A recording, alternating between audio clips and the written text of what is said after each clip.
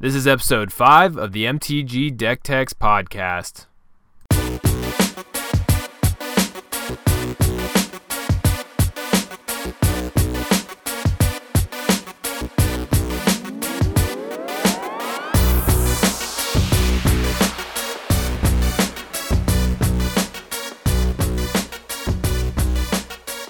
Hi everyone, and welcome to another episode of the MTG Deck Techs podcast. I'm James, and today I am joined by Jason, who is also with MTG Deck Techs. How's it going, Jason? Hey everybody, I'm doing good. How are you today? I'm killing it. I had a great weekend. I'm looking forward to this week, and we got some stuff to talk about in the Magic world. So not too much happened in the past week, but we do have some topics that we want to hit. What did come out was we had 2 GPs this weekend. They were both team sealed, and I didn't see anything because there was pretty much no coverage. One was in Denver, and one was in Nagoya, Japan. The Nagoya, Japan one had some coverage, but it was all in Japanese, and we'll be talking about that. And then also what happened this weekend was kind of a scandal, and it had to do with a pretty high-profile player. So we'll be talking about that. And then because of the lack of news, we're going to kind of dive into some of the standard decks that have been really performing, especially during the MTGO PTQ that took place on Saturday. So we're going to dive into some of those decks, kind of give you a deck tech in the audio version right now, and we'll be discussing those. And then we'll finish off the episode with Community Spotlight and our Triple Strike questions of the week. And we'll give you the answers for last week's Triple Strike questions. But first, how to support us. So if you're in the market for any type of dice bags or play mats, any type of gaming accessories that you need for Magic the Gathering or role-playing games, whatever it is, make sure you check out inkedgaming.com. And if at checkout you use the code TECHS10, TECHS10 at checkout, you'll get 10% off, and we'll get a little bit as it is an affiliate code for MTG Deck Techs. So it's a win-win. If you'd like to support the show and the website, the YouTube channel, everything that MTG Deck Techs does for you, please make sure you stop by and visit our Patreon page at patreon.com/themtgdecktechs. But right now, also, a great way you can support our show is just by sharing. If you take a link to one of our podcast episodes and share it on Twitter or Facebook with the hashtag MTGDeckTechs, we'll make sure you get entered into a booster pack giveaway, absolutely free. And right now, it's critical for our show to be shared among everyone you know. So if you do like it, share it with your friends. It definitely helps us. So without further ado, I think we're going to jump into our topics. So, Jason, do you know anything that was going on with the GPs this weekend? Did you see any coverage or follow the tweets, or why weren't they covered like normal GPs? All right, so I don't know why they weren't covered. Well, the GP in Japan was covered on the MTG Japan Twitch channel, and all the coverage was in Japanese though, so you wouldn't be able to understand what was going on unless you spoke it. But as far as Denver goes, they had zero coverage for it. I didn't even know there was one going on. If not for the cosplayers that I follow on Twitter that were going, I wouldn't even know about it. But also, this is the second week in a row that Wizards themselves did not put on any coverage for the new set, period. So I think it's kind of a bad deal, and I have no idea why they didn't cover it. They should have had coverage for it. I know that it's limited, and limited doesn't get a lot of views, but Star City Games wasn't doing anything this weekend, so they would have had the stranglehold on the Twitch channel anyway. I don't know. It makes no sense. Yeah, that was something I was thinking about as well. So I tune in to Twitch on the weekend, try to check out some coverage, and I didn't see anything for SCG because I noticed they weren't really doing a big event. But I was really surprised not to see the GP. And last week they did have coverage, but it was just limited. It was the Montreal, Mexico City limited GPs. But yeah, you're right. So it's 2 limited GPs in a row. And last week they did get pretty poor views, but I was completely surprised that this week they didn't try to take advantage of SCG not broadcasting anything and trying to get their viewership back, especially since it is limited. They're still trying to introduce the set. But I don't know. I don't think it should have been team limited. I kind of think that they should have done... I think that Wizards needs to kind of have some events with their GPs that are similar to SCG with the team tournaments across the formats. Do you think that would have still been able to meet their intent of trying to like introduce the new set across the formats, or do you think that they should still be doing this limited type thing? I don't like to see limited on coverage. Period. Really, I don't know. I'm Yeah. just not into it. I don't know why that they don't have a standard format to cover right now. Like, cause standard is fire right now. It is so good, and they would have so many viewers watching it.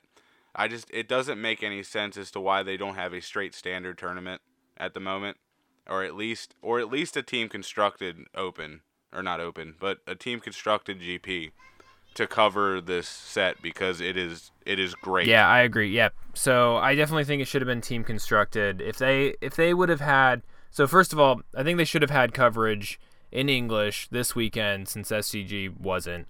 But if they were able to have foreseen this, because I know they make these schedules pretty far in advance and they make the formats pretty far in advance, and they're trying to sell all this product. But I think if they had done a team constructed or a standard GP at this point without SCG competition, they would have had a ton of Twitch views. Now, I do know that they had the online PTQ for standard, and we're going to talk about the decks that we saw during that a little bit later on. But anyway, I just wanted to touch base on the fact that coverage was kind of poor. I wasn't really sure why. I haven't dove into coverage until, I don't know, probably the past 6 to 8 months really deep. So I don't know if this is something that they do periodically. They just skip coverage, but this seems kind of rare. Is it rare, or do you even know? No, I feel like this is kind of rare. Like, they're usually on top of their coverage, and they cover anything that they're doing, really. And it really makes no sense. It's kind of mind-boggling that they didn't have any coverage for this, because they should have, and they would have usually. I would think so anyway. Okay. Yeah, so I think that's pretty much all we had on that. If you listeners have any idea why they weren't really covering, or if this was some sort of every year they skipped this weekend or whatever, please let us know. Pretty interesting that they didn't take advantage of this weekend to get some coverage in. But I think that we'll move on to our next topic, which I think there seems to be some debate online, but it's mostly just kind of a sad day in Magic, was the scandal with a high-profile player. So do you know what happened this weekend, Jason? Yeah, so I was alerted to it on Twitter. There was somebody that took a clip of it on Twitch, and they shared it on Twitter, and it just blew up. People were retweeting it like crazy. So I had to go take a look at it. Well, Dan Lanthier, I think that's how you say his name, he was playing in a tournament, and MTG Canada was streaming it, and he was on camera. Well, what he does, he's playing Dredge with the Creeping Chill, Creeping Chill, I think is what it's called. I'm a Dredge fan. I'm not even totally on board with that card yet. I'm trying to figure it out. But he's going to fetch, and whenever he fetches, he picks up his deck. He picks up a Stomping Ground out of his graveyard and puts it in his deck. He goes to look for the land that he's going to pick. He picks that same Stomping Ground and puts it into play tapped. So that's clear and blatant cheating.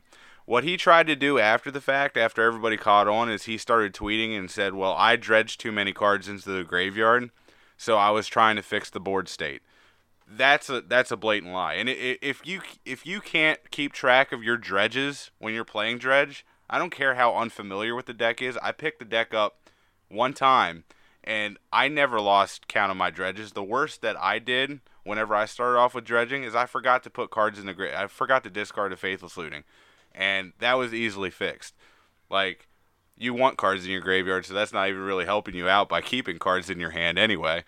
But I was able to, it tells you how many you're dredging. You can count them, 1, 2, 3. It's not hard. It's basic math. It's basic counting. So he blatantly cheated. He was caught doing it, and his excuse as to what actually happened was very poor. He needs to be banned. Period. He needs a ban.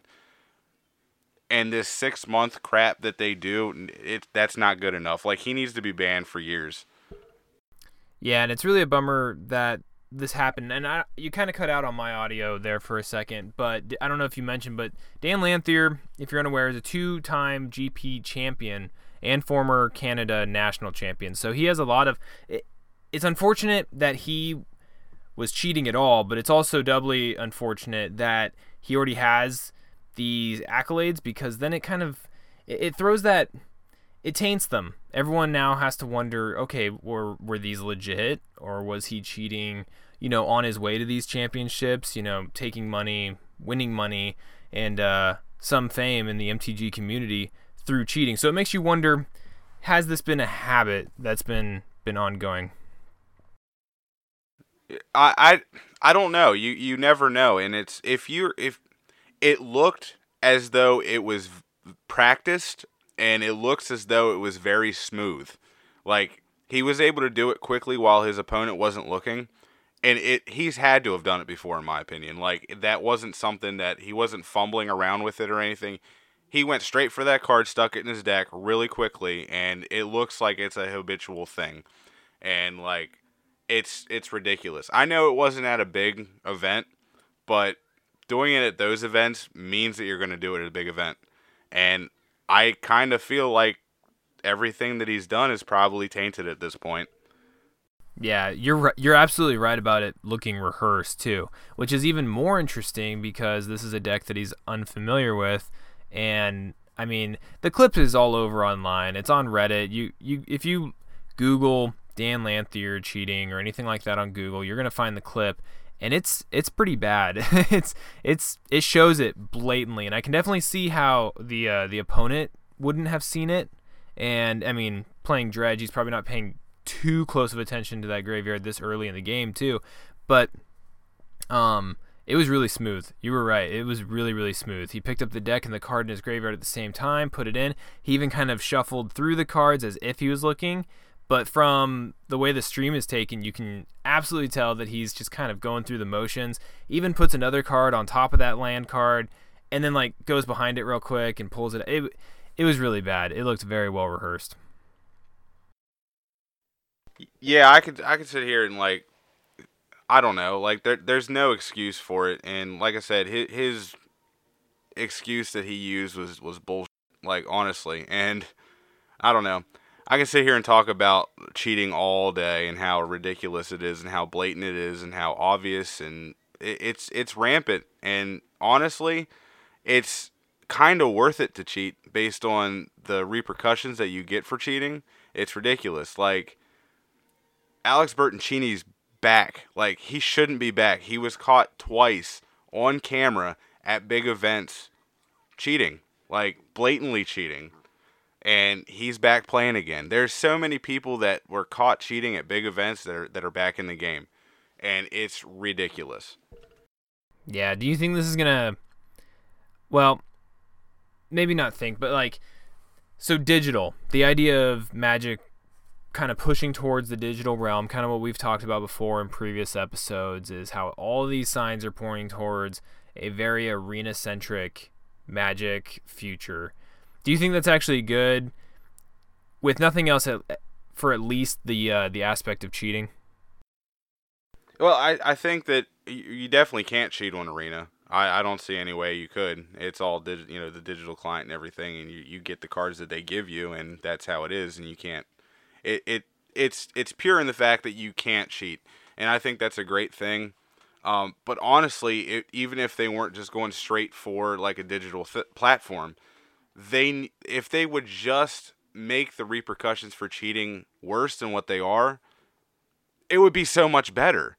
Like, Matthew Folks, or whatever his name is, like, he gets a flooded strand. He basically steals a flooded strand. He gets kicked out for 18 months. Like, that's not hurting the game any. It's a really poopy thing to do, but he's not hurting the integrity of the game when I don't know, like, you get what I mean, though. Like, their repercussions and the consequences for cheating are very inconsequential in Magic at the moment. Yeah, everything's just kind of a slap on the wrist. What do you think the punishment should be? All right, I think it should be a 2-strike system. Basically, if you're caught cheating at a large event or even on camera, period, unless it's like a stupid little like LGS type thing that isn't being paid attention to. But honestly, if you're doing it there and they're streaming or whatever, you're probably not going to get caught anyway. But it's still a really bad thing to do. If you're caught cheating, period, 2 years for your first offense, you're gone for 2 years. You come back, you do it again, you're done. Your lifetime ban, it's over. Like, I hate to make the parallel between I'm not gonna say his name, the Voldemort of Magic. He harasses people and he gets a full lifetime ban off the bat, and he should. He deserves it. I kind of feel like he's made himself into a martyr, but he shouldn't be in Magic, period. But I don't think that you can't honestly give him a lifetime ban and let these cheaters get away with a slap on the wrist, because that's really hurting the integrity of the game. And it's basically stealing from other people, because they're coming in and cheating and winning these events. Well, if they cheat you have a loss on your record, and you're not making that much. You're not making any more money if you even qualify for money. Like, they're taking money from you, and that's a really bad deal. Yeah, and if it's just a slap on the wrist, then it like you were saying, it just encourages it to continue to happen. What would you be for or against fines as a punishment as opposed to time? Or do you think time is, the 2-year minimum would be effective enough? I don't really think that you can like fine people. That's getting into a different aspect of it. I think I don't know how you would incorporate that. I think time is enough. Like, being able to ban somebody for 2 years, that's 2 years that you can't go to big events and you can't money. It's pushing you out of the game, essentially. And 2 years is long enough. That's how many GPs in a year, how many, like, well, no more PPTQs and stuff. But if you're a Pro Tour player, that's like going to be 6 Pro Tours here. I think skipping out on like 12 possible Pro Tours, I think that's a big deal. And I think that's good enough. A 2-year ban for your first time that you're caught cheating is going to be a big enough deterrent, because a lot of people are only getting like 6 months, if that, right now for their first occurrence, and that's bad. That's terrible. That's not even. That might be that's 2 Pro Tours, and that's it. If you're even up at that level, it's a couple GPs. 2 years is good for the first time. I could agree with that. And yeah, I know that fines wouldn't be exactly realistic, because, I mean, just legal issues and the fact that you're only paying so much for a GP, and what if it's like a 12-year-old kid, right? Like, what are you going to do? Fine them $1,000? You can't really do that. But I was just curious what your thoughts were on that. And then I'm also curious at what would be like the doubt level? Like, what's the line for a punishment? Because a lot of these, for example, the Dan Lathier thing, that was clear and on tape. Like, that was on stream. But what if it's just a judge call? And basically what I'm curious about is, where's the line to prevent people from just calling you out on cheating, even if you haven't been cheating, just to get like a win off of you, which is just as bad. So now, I don't know if that would ever happen. I'm just saying, like, if the punishments get so severe and there becomes rivalries, like, the slap on the wrist almost protects that from happening. Like, it doesn't really help that person from calling someone out. But if they do get super severe and there's some bad blood, it would be an interesting way to get someone knocked out of contention for a while. No, I can see that. I don't think that it's going to get to that point, though. Like, judges are very good at determining what things went wrong and everything, and there's a clear line between like an intentional thing and a non-intentional mistake.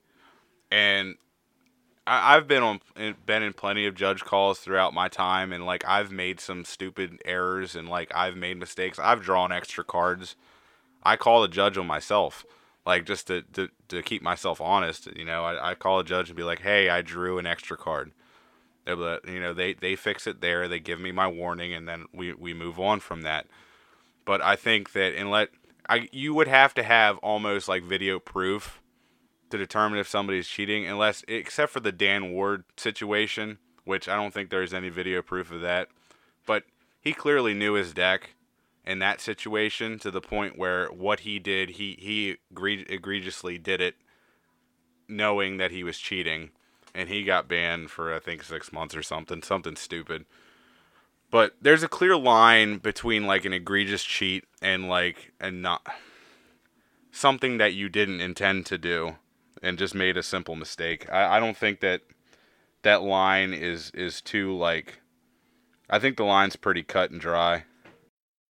Yeah, and I agree with you. I think overall the Magic community is not full of cheaters. You know what I mean? Like, they're definitely out there. It's definitely something to be concerned about when you're playing and to be conscious of. But like you were just saying, you know, calling the judge on yourself. I've been a part of so many matches where I've had to do that for myself. You know, like, oh, hey, let's just call a judge to make sure we're straight. And I've played against opponents that were always very honest and, you know, communicating very well during the game. And I've actually never played against someone in a tournament that I thought was intentionally cheating. So if they were, they either got away with it or they were just honest, good people. So I don't think it's overall a problem, but whenever things like this happens, there's always like a witch hunt, you know, talking about this topic, and it makes people think that it's more prevalent than it really is. It makes everyone suspicious. It makes everyone completely reevaluate the community, and it's extremely damaging to the community. So I think it's good that we brought up this topic, and I think it sucks that we had to. So I don't know if you have any final thoughts on it before we move on. I basically said everything I had to about it. We just need to. Cheating needs to be taken care of a little better. There needs to be more punishment for people that are cheating other than the slap on the wrist, or it's going to continue to happen, and it's going to start pushing people out of the game, honestly. I agree. Yeah, cheating needs to be unforgivable. I mean, it's really the one thing that ruins what the game stands for. I mean, you cannot have the game when there are people not playing by the rules. So overall, I agree with that. Okay, so we do have time. There wasn't a whole lot of extra news that came out of this past week. So I think that we'll talk about some of the standard decks that we saw in the standard PTQ that took place on October 13th online. So looking at the results, something that is clear and easy to see, which I didn't really quite expect going into this standard, but seeing how the first week has really panned out, Golgari Midrange is the deck to watch. It looks like in the top 8 of the standard PTQ online, I think 6 decks were all Golgari Midrange. And if you go and look at the top decks as a whole, Golgari Midrange is all over the place. So I think that'll be the first deck we talk about. And then another deck that also saw top 8 was the Crackling Drake, the Izzet deck in standard. And then we're going to talk about a third deck, which is a White Weenie deck, very similar to like the Selesnya tokens. It's kind of a go wide and pump them up type deck. So looking first at the Golgari Midrange, which took the standard PTQ online on last Saturday, October 13th. It went 9-0. Have you looked at this deck much, Jason?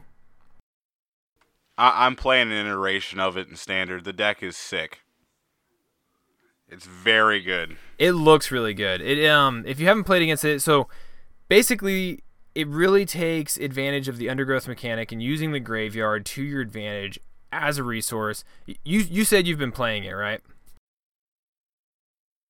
Yeah, I've been playing a version of it. I'm running Gruesome Menagerie in mine. Okay. So the list I'm looking at, well, first we'll kind of just break down the deck. All right, we'll talk about what's in it, and then we'll kind of go through how it's supposed to work, and we'll talk about kind of what makes it strong against the other decks that we see in the format. So the Golgari Midrange deck is running 28 creatures. It's running 4 Laminar Elves. It's running 4 Merfolk Branchwalkers. It's got 3 Seeker Squire, 2 Wild Growth Walker, 1 District Guide, 4 Jade Light Ranger, 2 Golgari Find Broker, 3 Ravenous Chupacabra, 4 Doom Whisperer, and 1 Izani Thousand-Eyed. So Jason, what are some of the creatures that I just listed off that really make this deck come together. All right, so the Explore mechanic was very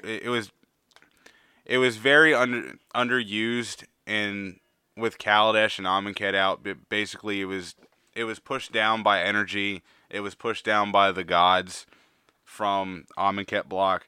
But Explore is very, very, very good in this new format. Merfolk, Branchwalker, and Seeker Squires on 2 is great. Even if you got like a Llanowar Elves out and get a Jade Light Ranger out early, that's amazing. You want to get as many creatures in your graveyard as you can, so that your Izonies are better. What else here? Yeah, we have the Wild Growth Walker, which also benefits from all those Explore triggers. It makes sure that you get those lands, and that you can actually ramp out into those Doom Whisperers and those Izonies as quick as you can. Yeah, Doom Whisper is amazing. It is the bread and butter of this deck. It's great. It's your ability to surveil and put stuff in your graveyard, and smooth out your draws is amazing. And with Wild Growth Walker, like I'm running 4 in my deck. This one's only running 2. But being able to explore a bunch and gain life, you're just fueling the Doom Whisperer to continue to be able to get better draws out of your deck. Get what you need, and not what you don't need. You just ditch anything that you don't need. But other than that, like Ravenous Chupacabra, of course, is great. Golgari Finebroker is great to get the cards back that you need later in the game. I really like Vraska in this. It's running 3. Oh, are we still talking about creatures? I'm moving on to Planeswalkers. That's fine, yeah, we can move over to Planeswalkers. Yeah, it's running, so this list that we're looking at that took the standard PTQ is running 5 Planeswalkers, and they're all Vraskas. So it's running 2 copies of the Guild of Ravnica Golgari Queen, and it's running 3 copies of Vraska Relic Seeker. So what were you saying about them? Well, having Vraska Golgari Queen in this deck, you're able to you can sacrifice your creatures and get them back with Golgari Finebroker and stuff, and it also fuels your Izoni. You can sack a permanent to draw a card and gain a life. That's amazing. Also, it's definitely got good removal. It's it's -3 is an Abrupt Decay, and its ultimate is game winning. But as far as the Relic Seeker goes, I mean, Relic Seeker's great. You can get a 2/2 pirate with Menace, which is amazing. You can destroy a target artifact, creature, enchantment, and get a treasure token. And this ultimate is game winning too. Target player's life total becomes 1. Yeah, Vraska Relic Seeker has always been strong, and this deck actually. So what I like about this deck is it throws everything into the graveyard, and then with your Finebroker, you get to just pick and choose what you decide to use, and you have the Llanowar Elves, you have all the Explore, making sure that you're hitting these land drops, you're ramping into these higher mana cost cards like Relic Seeker and Doom Whisper, and you're gonna get it. Like, you're gonna be able to bring it out of your graveyard, or you're gonna be able to play it early on turn 4 or 5. So, very powerful. Yeah, card selection in this deck is great. Just being able to explore and mill stuff that you don't need to, and then be able to use later. It's amazing. Like, I haven't seen this good card selection in Green Black in quite a while in Standard, and it's so refreshing. Yeah, it's definitely. I think this deck is such a top choice right now because of its consistency. It's the same game every time because you're just able to filter everything that you need and make sure you get it. And Graveyard Hate is kind of weak right now too, but we'll talk about that in a second. So those are the Planeswalkers, and then it's only running 4 spells, which are 2 Assassin's Trophy and 2 copies of Finality, the split card. So, I mean, this is pretty much just your removal package and a little bit of return stuff from the graveyard back to your hand. Anything special about these 2 choices? Yeah, curving out a Doom Whisper into a Finality is almost game winning. Like, you're gonna be your opponent's gonna be like building up their board, and you're gonna be building up your board too. And then you deploy your Doom Whisper. The next turn, you Finality.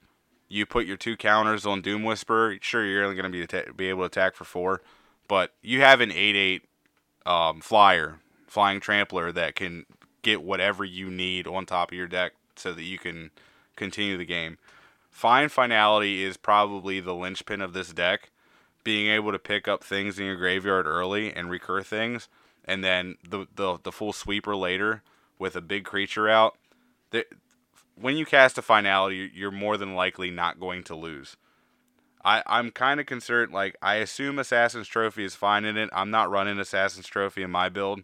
Plaguecrafter is really my removal in the Chupacabra. But Assassin's Trophy I didn't think was too great in Standard. Like, it wasn't looking too good. Because it's ramping your opponent. And ramping your opponent in Standard is a lot different than ramping it in Modern. Because basically in Modern you're using, like, Path to Exile is good in Modern. It wasn't that great in Standard.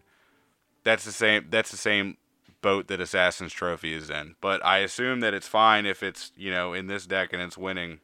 I don't know. I'm not big on Assassin's Trophy in Standard. Yeah. I've seen it. I mean, it does what it does. It kills anything. Gives them a land. But you're kind of right. Like, ramping typically is more important in Standard than Modern, since Modern's such a much faster format. So yeah, those are the 4 spells, and then it's running 23 lands with 8 forest, 4 overgrown tomb, 7 swamps, and 4 woodland cemeteries. So it's got a decent land package. It's got a lot of creatures. So the sideboard is 3 Duress, 1 Arguel's Bloodfast, 3 Moments of Craving, 1 Wildgrowth Walker, 2 Vraska's Contempt, 2 The Eldest Reborn, 1 Vivian Reed, 1 Izoni Thousand-Eyed, and then an additional just 1 Find and Finality. All right, so now that we see the sideboard, Jason, like, what makes this deck good against aggro? Let's talk about how this deck survives in sideboards against the aggro matchup, and then we'll do the same thing for a mirror or another mid-range deck, and then we'll talk about what it does against a control deck. So how does this deck fight against an aggro deck, and what kind of sideboard decisions is it thinking about making? Well, it's pretty good against the aggro decks, basically with Wildgrowth Walker gaining life, and all the Explore creatures. Your Explore creatures are going to be bigger anyway, especially if you're hitting non-lands. They're going to be able to block profitably the lower to the ground creatures. I think it's got a good game 1 against aggro in general. It's got the removal in Ravenous Chupacabra and Izoni. If you can get to an Izoni, you're basically just road blocking them the whole time. Now, as far as like going into the sideboard, you're going to be bringing in Moment of Craving, which is going to give a creature -2/-2, and you're going to gain 2 life. So that's a kill creature. I gain 2. You're going to be bringing in another Wildgrowth Walker for the life gain. You might bring in some more you might bring in Vraska's Contempt. Maybe not another Izoni. You're probably good with 1. And probably the Finality. But you're basically just gonna want to get your deploy your creatures early to block. You're going to make sure Wildgrowth Walker's out so you can start gaining life and making them bigger. If you're even able to explore once with Wildgrowth Walker, you're pretty good because you're gaining 3, and now it's got a toughness of 4, which is really hard to deal with in Standard. Most, like, as long as you're over 3 toughness, you're pretty much good. They're going to be 2-for-1ing themselves just to get rid of it. So that, I think that against aggro, it's pretty good. My biggest issue is against control, because you're a mid-range deck, and they're able to set up better, and they're going to be able to counter, like, answer your cards, like, 1 by 1. So basically, you're going to probably bring in Arguel's Bloodfast for card draw. You're going to bring in Duresses, of course, to get the counters out of their hand. Vivian Reed is very good for card selection because they're going to remove your stuff and counter your stuff. So if you deployed Vivian Reed, you'll be able to refill your hand with creatures. So that's good to come in. Probably bring in another Find just to be able to recur your stuff. Maybe an Eldest Reborn, depending on if they're a Planeswalker centric deck. But you're gonna struggle a little bit against control with this, but you have the tools that you need in the sideboard to get back into it. I think the aggro matchup's definitely a lot better than the control matchup.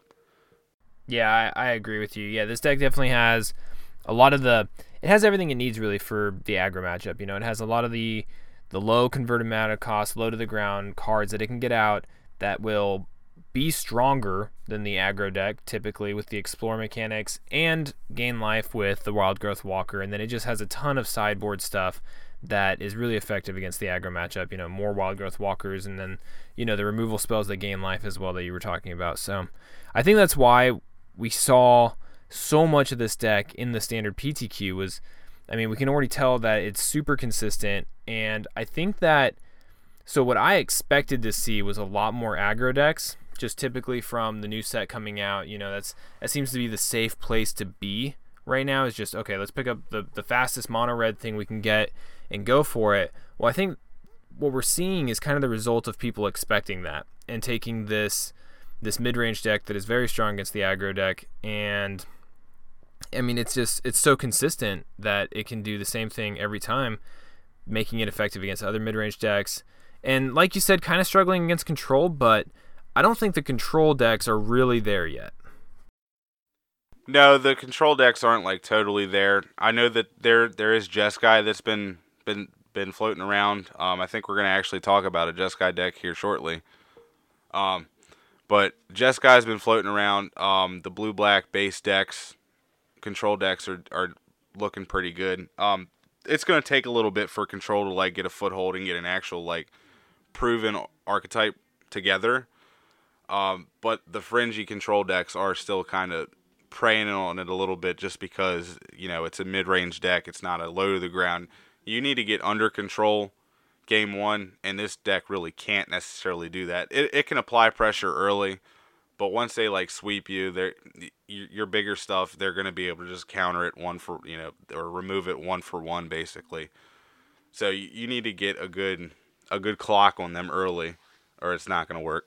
Yeah, I think one of the keys for this deck surviving the control matchup is just getting that ramp that they need, like hitting every land drop, getting the Lumunar Elves out, like making sure they get those out so that they can get underneath some of that control. But yeah, so I think that's enough for the Golgari mid-range. If you're heading out to your FNMs or standard showdowns or whatever, you're probably going to be seeing a lot of this deck. So you should probably check it out online and kind of look at what you should be expecting, or pick up a copy of the deck and go win your FNM, because it looks like it's very, very strong. Yeah, right, so if your meta is full of mono red, I'm like 6-0 against it on Arena. So yeah, definitely hit this if you're mono red. Yeah. All right, so the next deck we're going to talk about is that control deck we were just talking about. So this deck went 8-1 in the standard PTQ. It is blue, red, white, as we said, and we're going to start off with the creatures. So it's running 4 of Crackling Drake. So Crackling Drake has been actually talked about quite a bit. People are kind of toying with the idea of using it in Modern. Crackling Drake is a 4 mana cost Drake, with the mana cost being 2 blue and 2 red. It's the Izzet 4 mana card in this cycle. And it's got flying, and Crackling Drake's power is equal to the total number of instant and sorcery cards you own in exile and in your graveyard. And when Crackling Drake enters the battlefield, you draw a card. So it's a star 4 flying Drake. So what do you think about this creature off the bat? What have you really heard about it? Oh, I've played with Crackling Drake, and it's amazing. Being able to replace itself with the card draw is amazing. The fact that it counts instants and sorceries in exile too is great.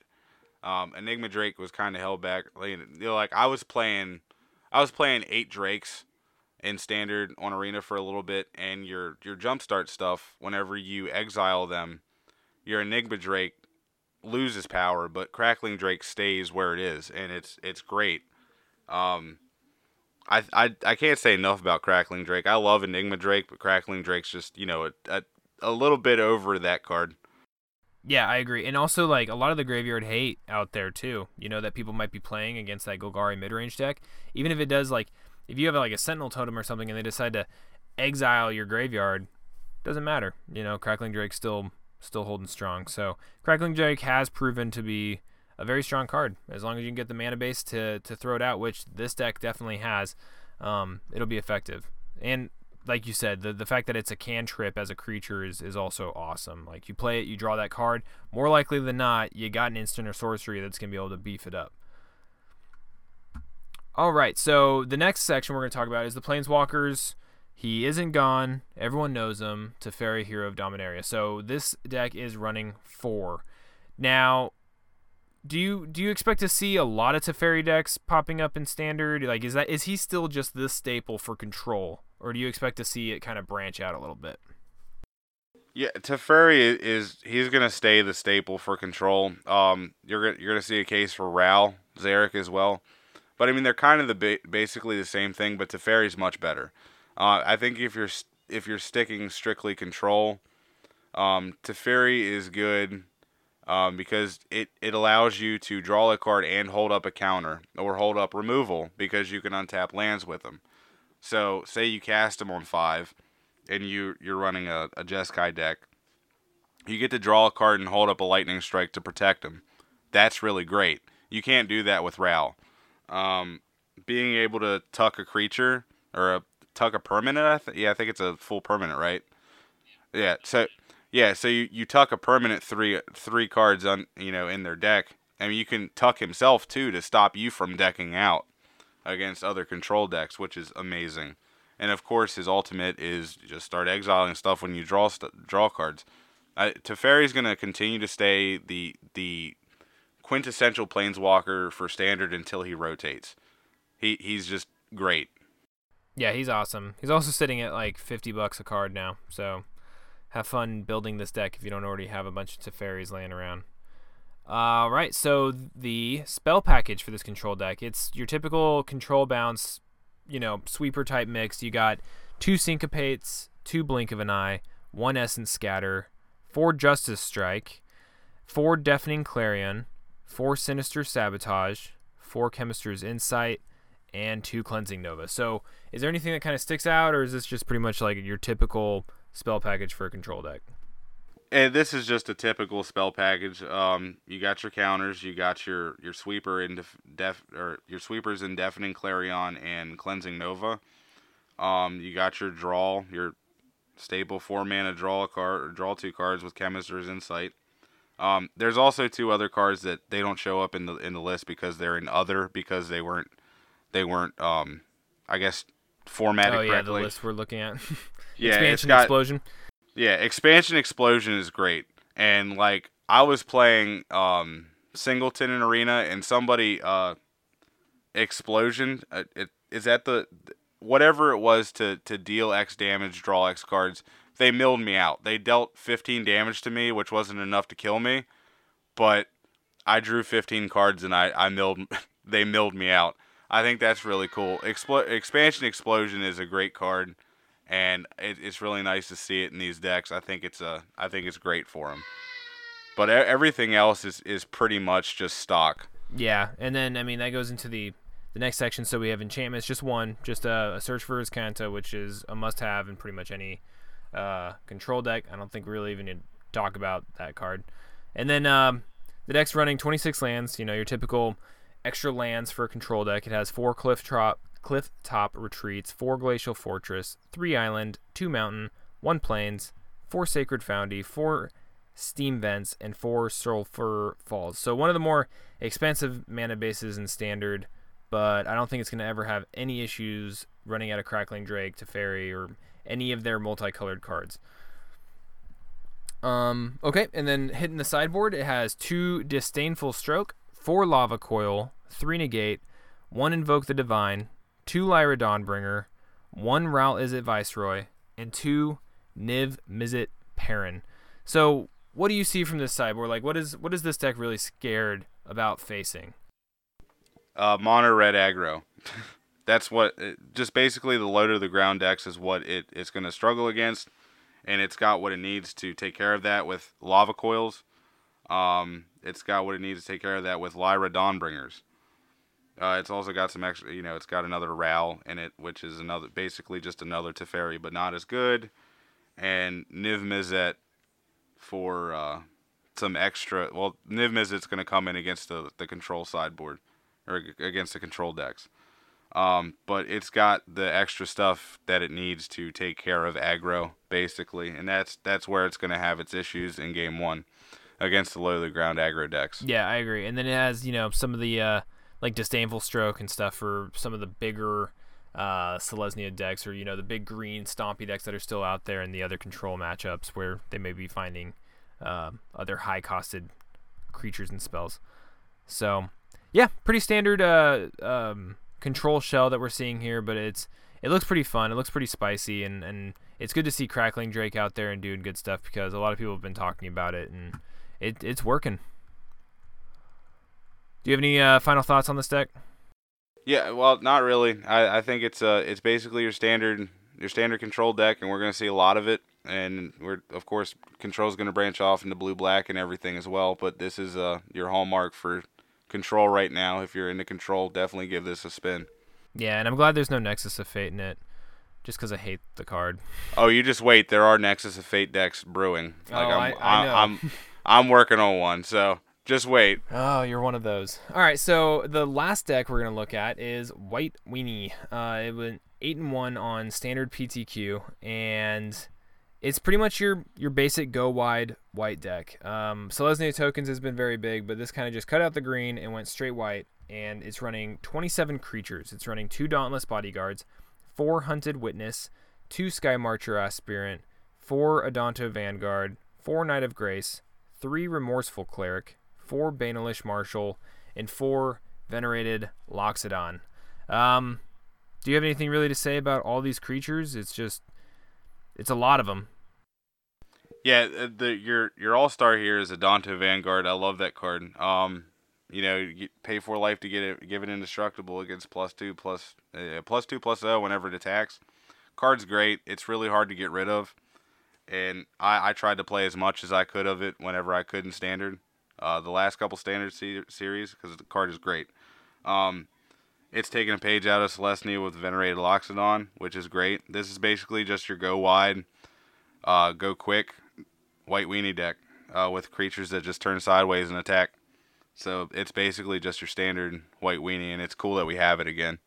Yeah, and also something I'd like to point out, I think this deck looks like it would be a pretty decent matchup against the Golgari midrange too. So I don't know if this was a very popular deck during the standard PTQ or if it was one of just the few decks that were constructed like this, but it almost looks like it's targeting that Golgari midrange with cards such as Remorseful Cleric. You just sacrifice it, you can exile all cards from target player's graveyard. That card I could see being a major pain in the butt for the Golgari midrange. And then also Knight of Grace, it has that hexproof from black. It gets +1/+0 if any player controls a black permanent. So I could see that being problematic as well, since that Golgari midrange deck has so many gold cards, so many black cards, that those Knights are just going to be pumped up. Especially with the history of Benalia that we're going to talk about later and stuff. But all right, so moving on from the creatures, we have a few spells. We have one instant, and it's just a single Pride of the Conquerors, which is just a pump up the team. And then it's running 11 enchantments, 3 of them being Legion Landings, so they get additional vampires and token generators off of that. 1 Baffling End as, kind of a removal piece, 4 History of Benalia, and 3 Conclave Tribunal. So do you have any thoughts on the spell package? Yeah, it's just your standard. Like you're definitely gonna want History of Benalia is great if you're playing white. Your standard Conclave Tribunal and Baffling End is your removal package in white. Conclave Tribunal is great with this deck because you can basically cast it for free if you have 4 creatures out. Legion's Landing, of course, is a hallmark in any kind of white weenie deck because it's essentially a 1-drop. And yeah, I mean it's just basically this is what you want in a low to the ground white deck. Definitely. Do you have any thoughts on why maybe they chose Baffling End instead of Seal Away? And what have your thoughts been on Conclave Tribunal as a replacement for Cast Out? Is it as good as Cast Out was because of the Convoke, or what are your thoughts there? I think it's relatively similar to Cast Out. Cast Out was great because it had flash. You can't flash in a Conclave Tribunal, but you can play it for almost essentially free in these go wide decks. So I think it's kind of equivalent to cast out, but I mean, having the flash was great, and that's what made that so great. And being able to cycle it if you didn't need it was good too. So I don't know. I would put cast out a little higher than Conclave Tribunal, but Conclave Tribunal gets the job done. Now, as far as Baffling End goes, the reason that they're playing one in the main, Baffling End in the main board over Seal Away is because there's very little removal of enchantments right now in the main board. So it's good removal. And also, Seal Away, if Seal Away is destroyed, they get the creature back. With Baffling End, they don't get the creature back. Sure, if Baffling End is destroyed, they get a dinosaur, but chances are that you probably have a way to deal with it, or you've gone wide enough or something. I like Baffling End quite a bit, honestly. Okay, I was just curious.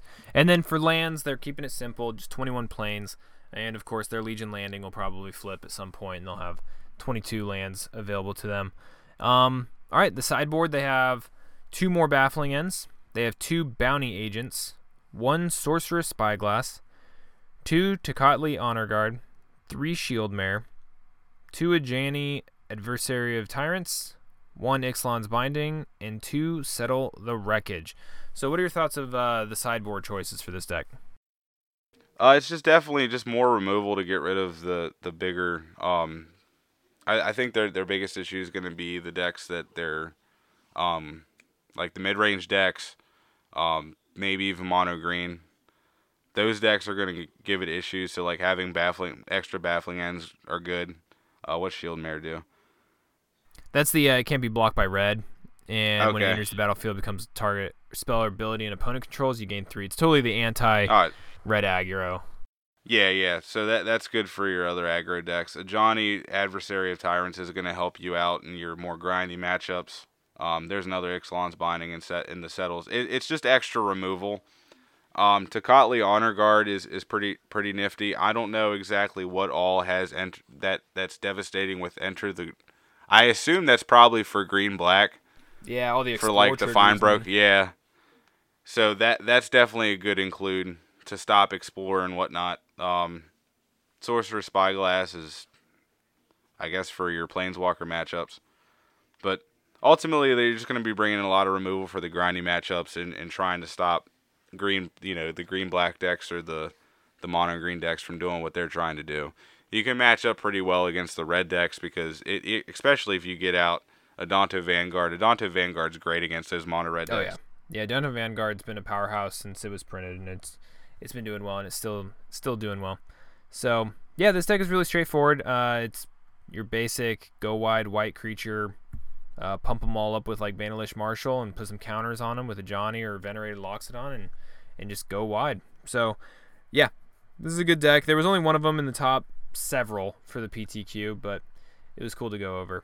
All right, so that pretty much brings us towards the end of the show. We're done with the standard decks, and so the next topic is the Community Spotlight. So what's Community Spotlight, and who do we have this week? All right, so every week we're going to be doing a Community Spotlight where I'm going to point out somebody in the Magic community and give them a shout-out and try to get you guys to go watch them and consume their content. And this week I want to talk about They Said, We Said. John Dunning is the host of that, and he does a lot of things. So he's got 10th Street Hooligans for Magic. It's where I've been on it. He gets a group of people to come in. Coach from the Card Bazaar, Johnny Slivers, Magic with Zuby from Magic with Zuby comes on. And he's been getting somebody else to come on. I was on it once. Kitchen Table Commander was on it. Most recently, it was Mountain Man, MTG. He was on it. It's basically like a live podcast where they talk about things that are going on in the Magic community. He also does a Hive Mind where he gets a higher profile member of the MTG community come in and he interviews them. He also has a lot of different kind of like movie and directorial things too that he does on his channel. He does a director's cut where he talks about a director with a couple people. He does real actors where he talks about some actors and a couple other people. He also has this new thing with Cody from Fish and the Merfolk podcast called U-Tunes. It's basically a live podcast where they talk about cartoons and they did one on Nickelodeon, and last week they did one on Don Bluth, and it was really cool. So definitely, if you're into, of course you're into Magic, so go check him out for Magic. But if you're into the movies and cartoons as well, definitely go his way. He does some great content. He's a great dude. Go check him out. Awesome. So that's They Said We Said. So make sure you go check them out. And then to finish up the episode, we're just going to talk about our Triple Strike questions of the week. So how this works is every week we ask 3 random trivia questions about Magic the Gathering, the game, maybe pro players, anything's kind of on the table. And we'll ask 3 questions, and it's just for fun. You're driving to work, you can try to answer them, look them up. Make sure you can share the answers with us on our social networks, and then we'll provide the answers in the following week's episode. So, last week, our 3 questions were, our first strike question was, where's the WotC headquarters located? So the WotC headquarters is located in Renton, Washington. The double strike question was, name the 2 creatures you can exile from your hand to add mana to your mana pool. Simian Spirit Guide and Elvish Spirit Guide. And then our last strike question was, what creature has the largest power in Magic? Then not counting asterisks or some sort of power that's dependent on something else. And that is the BFG, or Big Furry Monster, from Unglued, with a 99/99 creature that takes 2 cards. So those were your triple strike questions from last week. This week, our 3 questions are, so our first strike question is, how many versions of Vraska Planeswalkers have been printed? Now, I'm not talking about different arts or anything, just the names. How many different names of the Vraska Planeswalkers have been printed? The double strike question is, who is the champion of the 2016 World Championship? Our last strike question is, who are the team members of the team Peach Garden Oath?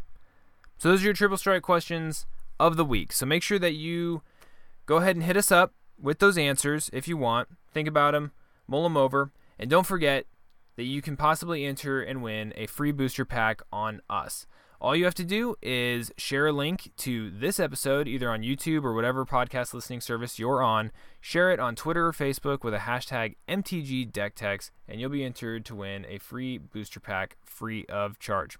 If you'd like to reach out to us, make sure you hit us up on either Twitter or Facebook, MTGDeckTex, or you can hit either one of us up directly, either myself on Twitter at JamesRMTG, or Jason, how can they get you?